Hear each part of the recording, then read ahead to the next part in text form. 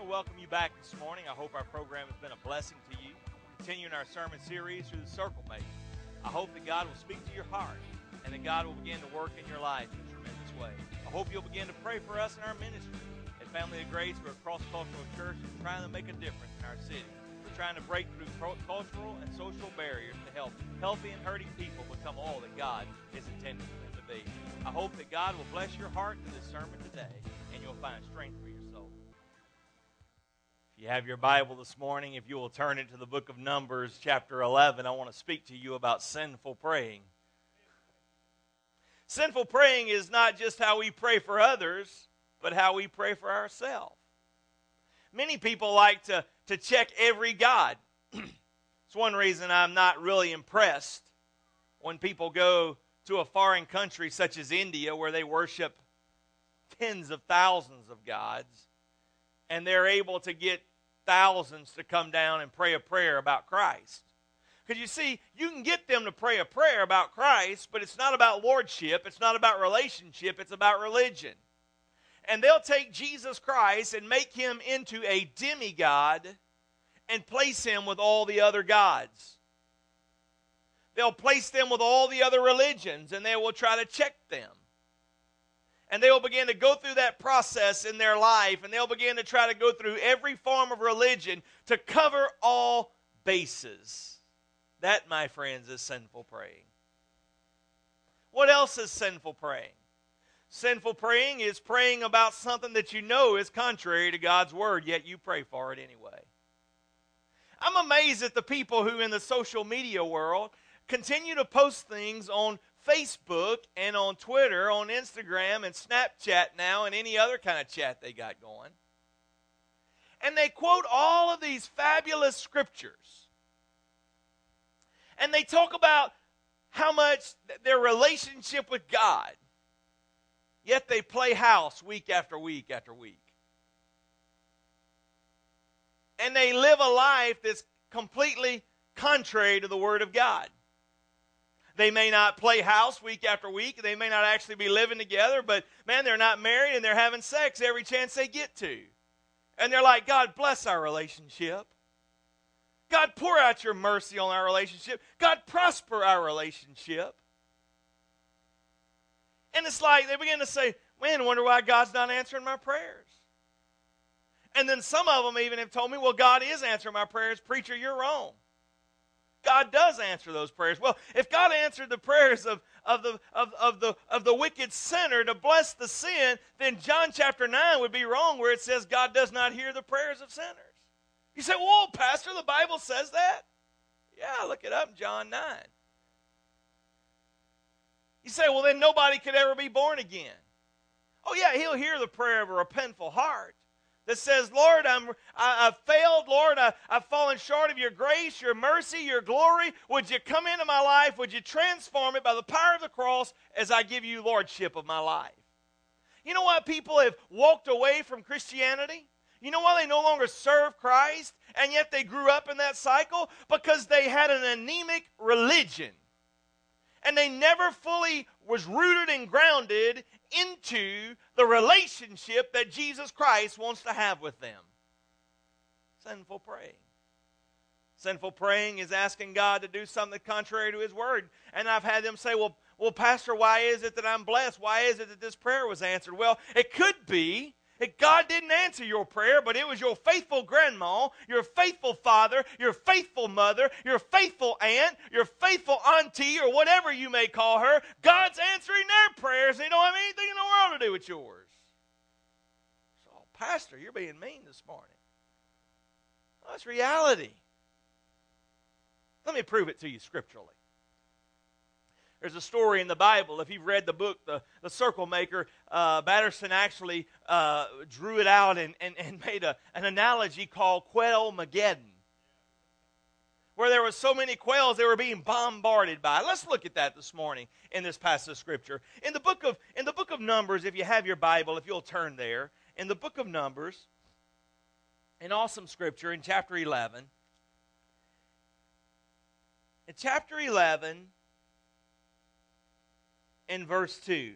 Then the people cried out to the Lord, cried out to Moses, and prayed to the Lord, and fire came down from heaven. So the place was named Taberah, because the Lord's fire had blazed among them. Contemptible people among them had a strong craving for other food. The Israelites cried out and said, again, who will feed us meat? We remember. Would you circle that phrase in your Bible? We remember. We remember the free, circle that word, free fish we ate in Egypt, along with the cucumbers, the melons, the leeks, the onions. Oh, my goodness. And don't forget the garlic. But now our appetite is gone, and we're famishing. There's nothing to look at but this silly old manna. The manna resembled a cordova seed, and its appearance was like that of flavor. And the people walked around and gathered it, and gathered it, and they ground it on a pair of grinding stones. They crushed it in a mortar. Then they boiled it in a cooking pot, and they shaped it into cakes, and tasted like a pastry cooked with the finest oil. When the dew fell on the camp at night, the manna would fall. And Moses heard the people, family after family, crying at the entrance of the tents. And the Lord was very angry, and Moses was also provoked. So Moses asked the Lord, Lord, why have you brought such trouble on your servant? Lord, are you angry with me? Lord, why do you burden me with all these people? Really, God? Did I conceive all these people? Did I give birth to them? That you should tell me, carry them on your breast as a nursing woman carries a baby to the land that you swore to give their fathers? Lord, I know I'm complaining, that's my statement. But where would I get enough meat to feed all these people? Where would I find that much meat? For they are crying out, give us meat. I can't carry all these people by myself, Lord. They're too much for me. If you're going to treat me like this, then just kill me. If you are pleased with me, then please don't see my misery anymore. So the Lord told Moses, hey, go and get me. Go and gather up 70 elders, bring them to me. And the Spirit of the Lord will rest upon them. Verse 18, then go and tell the people, purify yourselves, make ready, for tomorrow you will eat meat, because the cry of the Lord, who will feed us meat? We really had it good in Egypt. Circle that in your Bible. The Lord will give you meat, and you will eat. And you will not eat for 1 day, or 2 days, or 5 days, or 10 days, or 20 days, but you'll eat meat for a whole month. Well, praise the Lord. Until it comes out of your nostrils. Uh-oh. And it becomes nauseating to you because you've rejected the Lord. Who is among you? And cried to him, why did we ever leave Egypt? But Moses replied, Lord, I'm in the middle of nowhere with 600,000 foot soldiers, not counting their wives, their grandpas, and their meemaws, and their children. 600,000 fighting men. Lord, it would take all the flocks and herds to feed this bunch.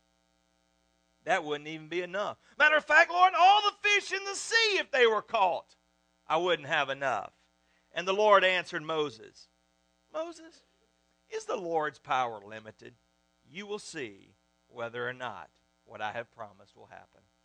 A wind in verse 31 was sent out by the Lord, and it came up and it blew quail from the sea. It dropped in on the camp around them, that the quail was 3 foot deep, about a day's journey in every distance. The people were there. They were up all day. Would you circle that? They were up all day. They were up all night. Circle that. And they were up all the next day. Circle that. Gathering the quail. The one who took the least gathered 33 bushels, and they spread them out around the camp. Father, Lord, let this word give us instruction. Let it be a lamp unto our feet and a light into your path. God, I beg for you to move in my life today. God, would you give me the words that would encourage your children? In Jesus' name we pray. Amen. Sinful praying. Sinful praying. Sinful praying always starts out as selfish praying. It's self-centered. It's self-centered. Matter of fact, we know a lot about selfies today. Selfie is the new word. Matter of fact, if you look at your Twitter handle, you look at your Snapchats, you look at your Instagram, it's all about selfies. Everybody's taking pictures of themselves. Taking pictures. You remember when I was a boy, we had a thing called Flat Stanley. And Flat Stanley was a little cardboard piece of paper. And you would take him on a trip, and like one family would take him, everywhere Flat Stanley would go, he would take a picture and see where all in the world he went. Now he's better known as the roaming gnome. The gnome that roams. And it'd take a little gnome, and they would take him all around the place. It would take a picture. At Family of Grace, it was known as the flying bird. There was a bird that was a decor here. For a long time, we'd see who would get the bird, and you never knew where the bird would show up at next. But today, the world we live in, we just take pictures of ourselves. Here's where I'm at, here's where I'm at, here's where I'm at. But sinful praying is the ultimate selfie.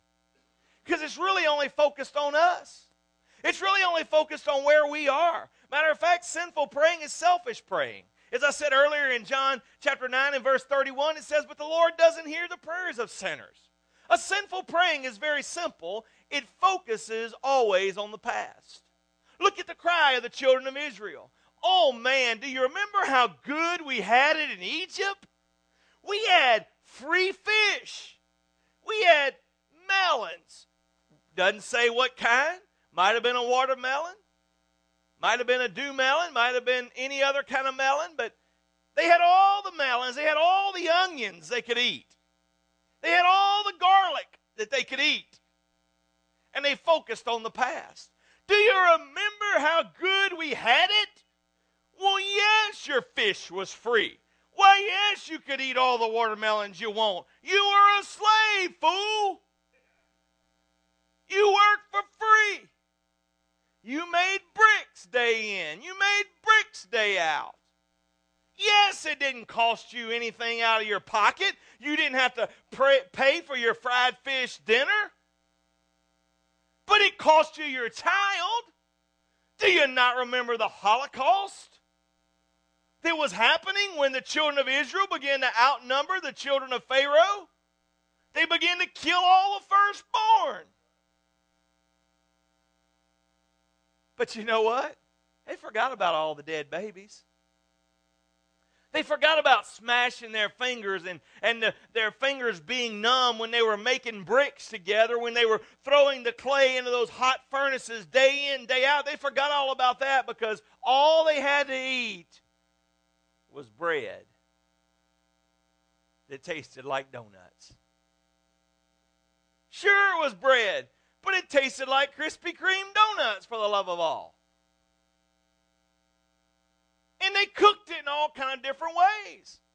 They could make it in like a porridge, like oatmeal.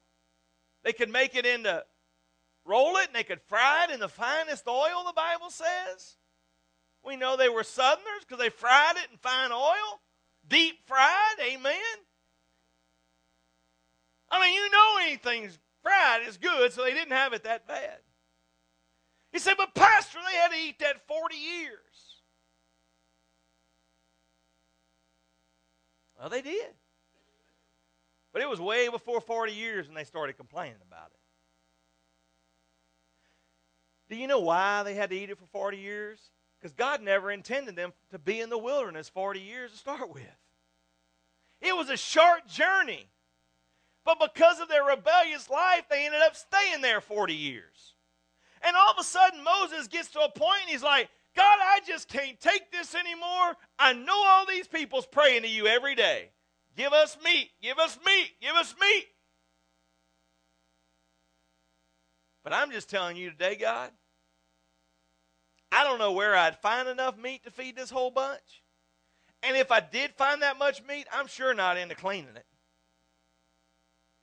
You see, when we begin to have selfish praying, it always focuses on the past blessings. It always focuses on personal pleasures.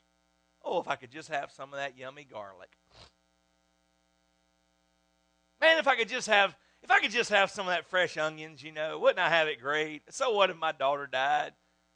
I mean, my son died. So what if my son was killed? If I just had a fresh loaf of a fresh plate of onions to eat. It always focuses on personal pleasure, and it is always propelled by false realities. We've been there so long, we forgot what it's really like. I say this a lot of times. Some people have been saved so long, they forgot what it was like to be a sinner. You say, why would you say that, Pastor? Well, look at the way they deal with sinners. Instead of lifting them up, they kick them down. Don't you be dragging your dirty self up into our church. This is a hothouse for saints, not an emergency room for sinners. We're happy here. We're in a big building campaign to see how comfortable we can make the hothouse.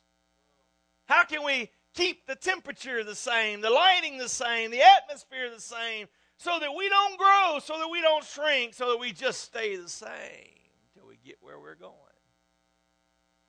Sinful praying. Sinful praying. Sinful praying is always starts out like the prodigal son, Lord, give me.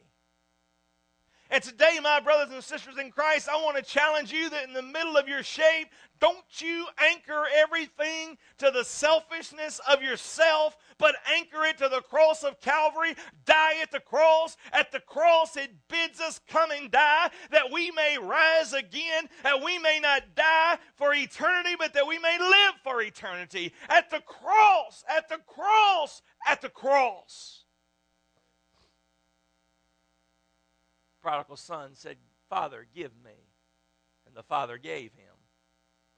And he ended up not being able to handle what the father gave him. There's selfish praying, but then there's soulful praying. The most deep, the prayer of the deep being of a person. And in the middle of your circle making, what I want you to understand is that God doesn't want you to have a superficial prayer life. God doesn't want you to have a shallow prayer life. God wants you to have a prayer life that is rooted deep in Him, that is anchored to the cross, that is at the place where God wants you to move in tremendous ways. Soulful praying always focuses on basic essentials. Look at the prayer of Moses. The prayer of the children of Israel was like, we had it so great in bondage. We had it so great making bricks. They had to get up every day and work. Now they were just on vacation, traveling to their new homeland. And look at the prayer of Moses right here. He says, Lord, what have you done to me? Look right here. He begins to say, Lord, have you brought me out here to drive me crazy? Did you really expect me to take care of these people like little baby infants? God doesn't plan on you staying an infant forever. God plans on you growing and maturing into being all that you can be in Him. Soulful praying, the deep prayer of one's heart, focuses on base essentials. It also focuses on broken issues. That Moses was broken because the people were broken. Because the people were discontent with what God was doing. And because they were discontent with what God was doing, Moses' heart was broken. It was the issues of the day that was breaking the heart of Moses that brought about the current burden. Soulful praying brings us to those basic essentials, those broken issues, those current burdens to bring us to the future blessing. God heard the cry of Moses. What was Moses' prayer? Lord, if I have failed you, if I have failed this bad, could you just let me go be where you are? I'm just tired of this. If I have failed that much, take me out of the game. But if I have not failed, Father, and I am doing what you call me to do, then, Father, could you help me in this predicament? Could you help me with these 600,000 foot soldiers that are wanting quail, wanting meat, and their wives, and their children, and their parents? Lord, I'm in over my head. God told Moses, you gather up a group of men. You go tell the children of Israel, tomorrow you'll eat meat. The Bible says the wind began to blow and brought the quail in from the sea. There was no quail even where they were, in that area of the region where they were. The quail hung out where the water was. The quail was there. And all of a sudden, the winds began to blow, and when the winds began to blow, it blew enough quail in to go 3 feet deep. You know how deep 3 feet is?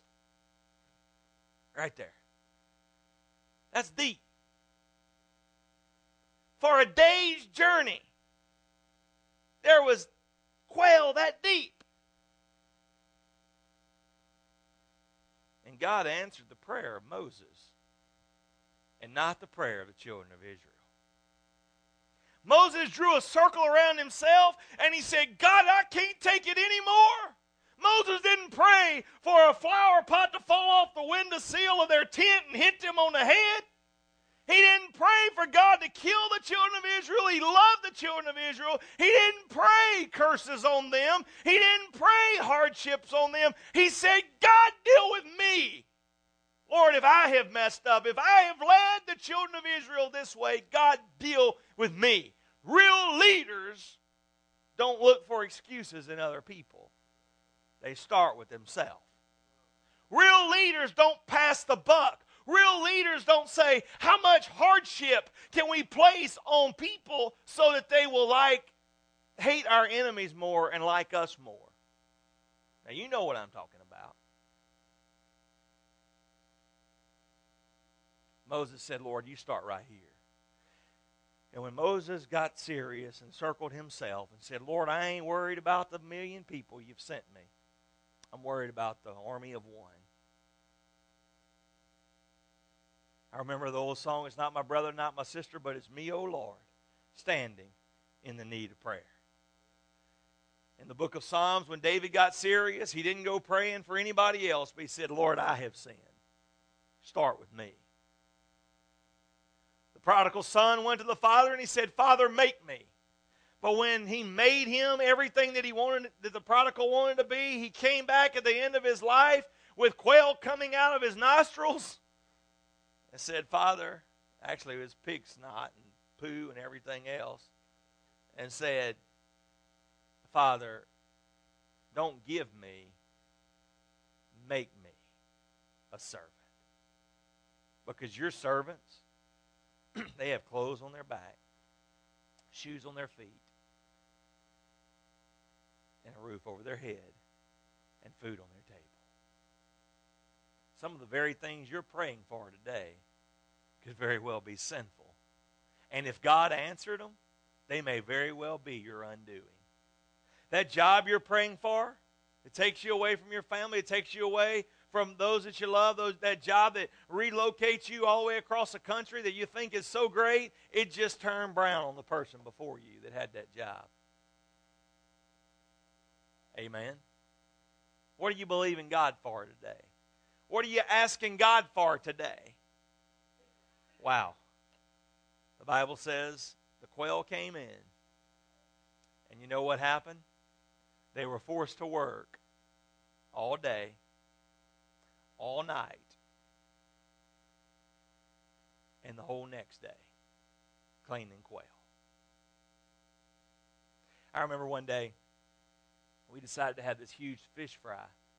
This friend of mine was well in age, and he had a fisherman's license, and he could go set nets in the river. And we went out there and set a net in the middle of the river. And we went back the next day to check it. We didn't have to buy any fish.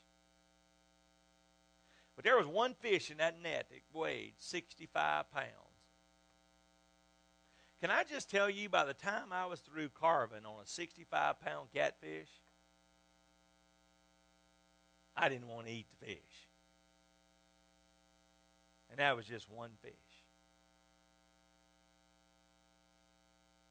You know why God didn't want them to have meat? It wasn't because he said, I want you to be a vegetarian. It was because God knew the burden that would be on the children of Israel to try to raise enough animals to eat meat on the journey. And even if he provided it supernaturally, to clean that many animals, to deal with that many animals, day in, day out, on the road. On the road.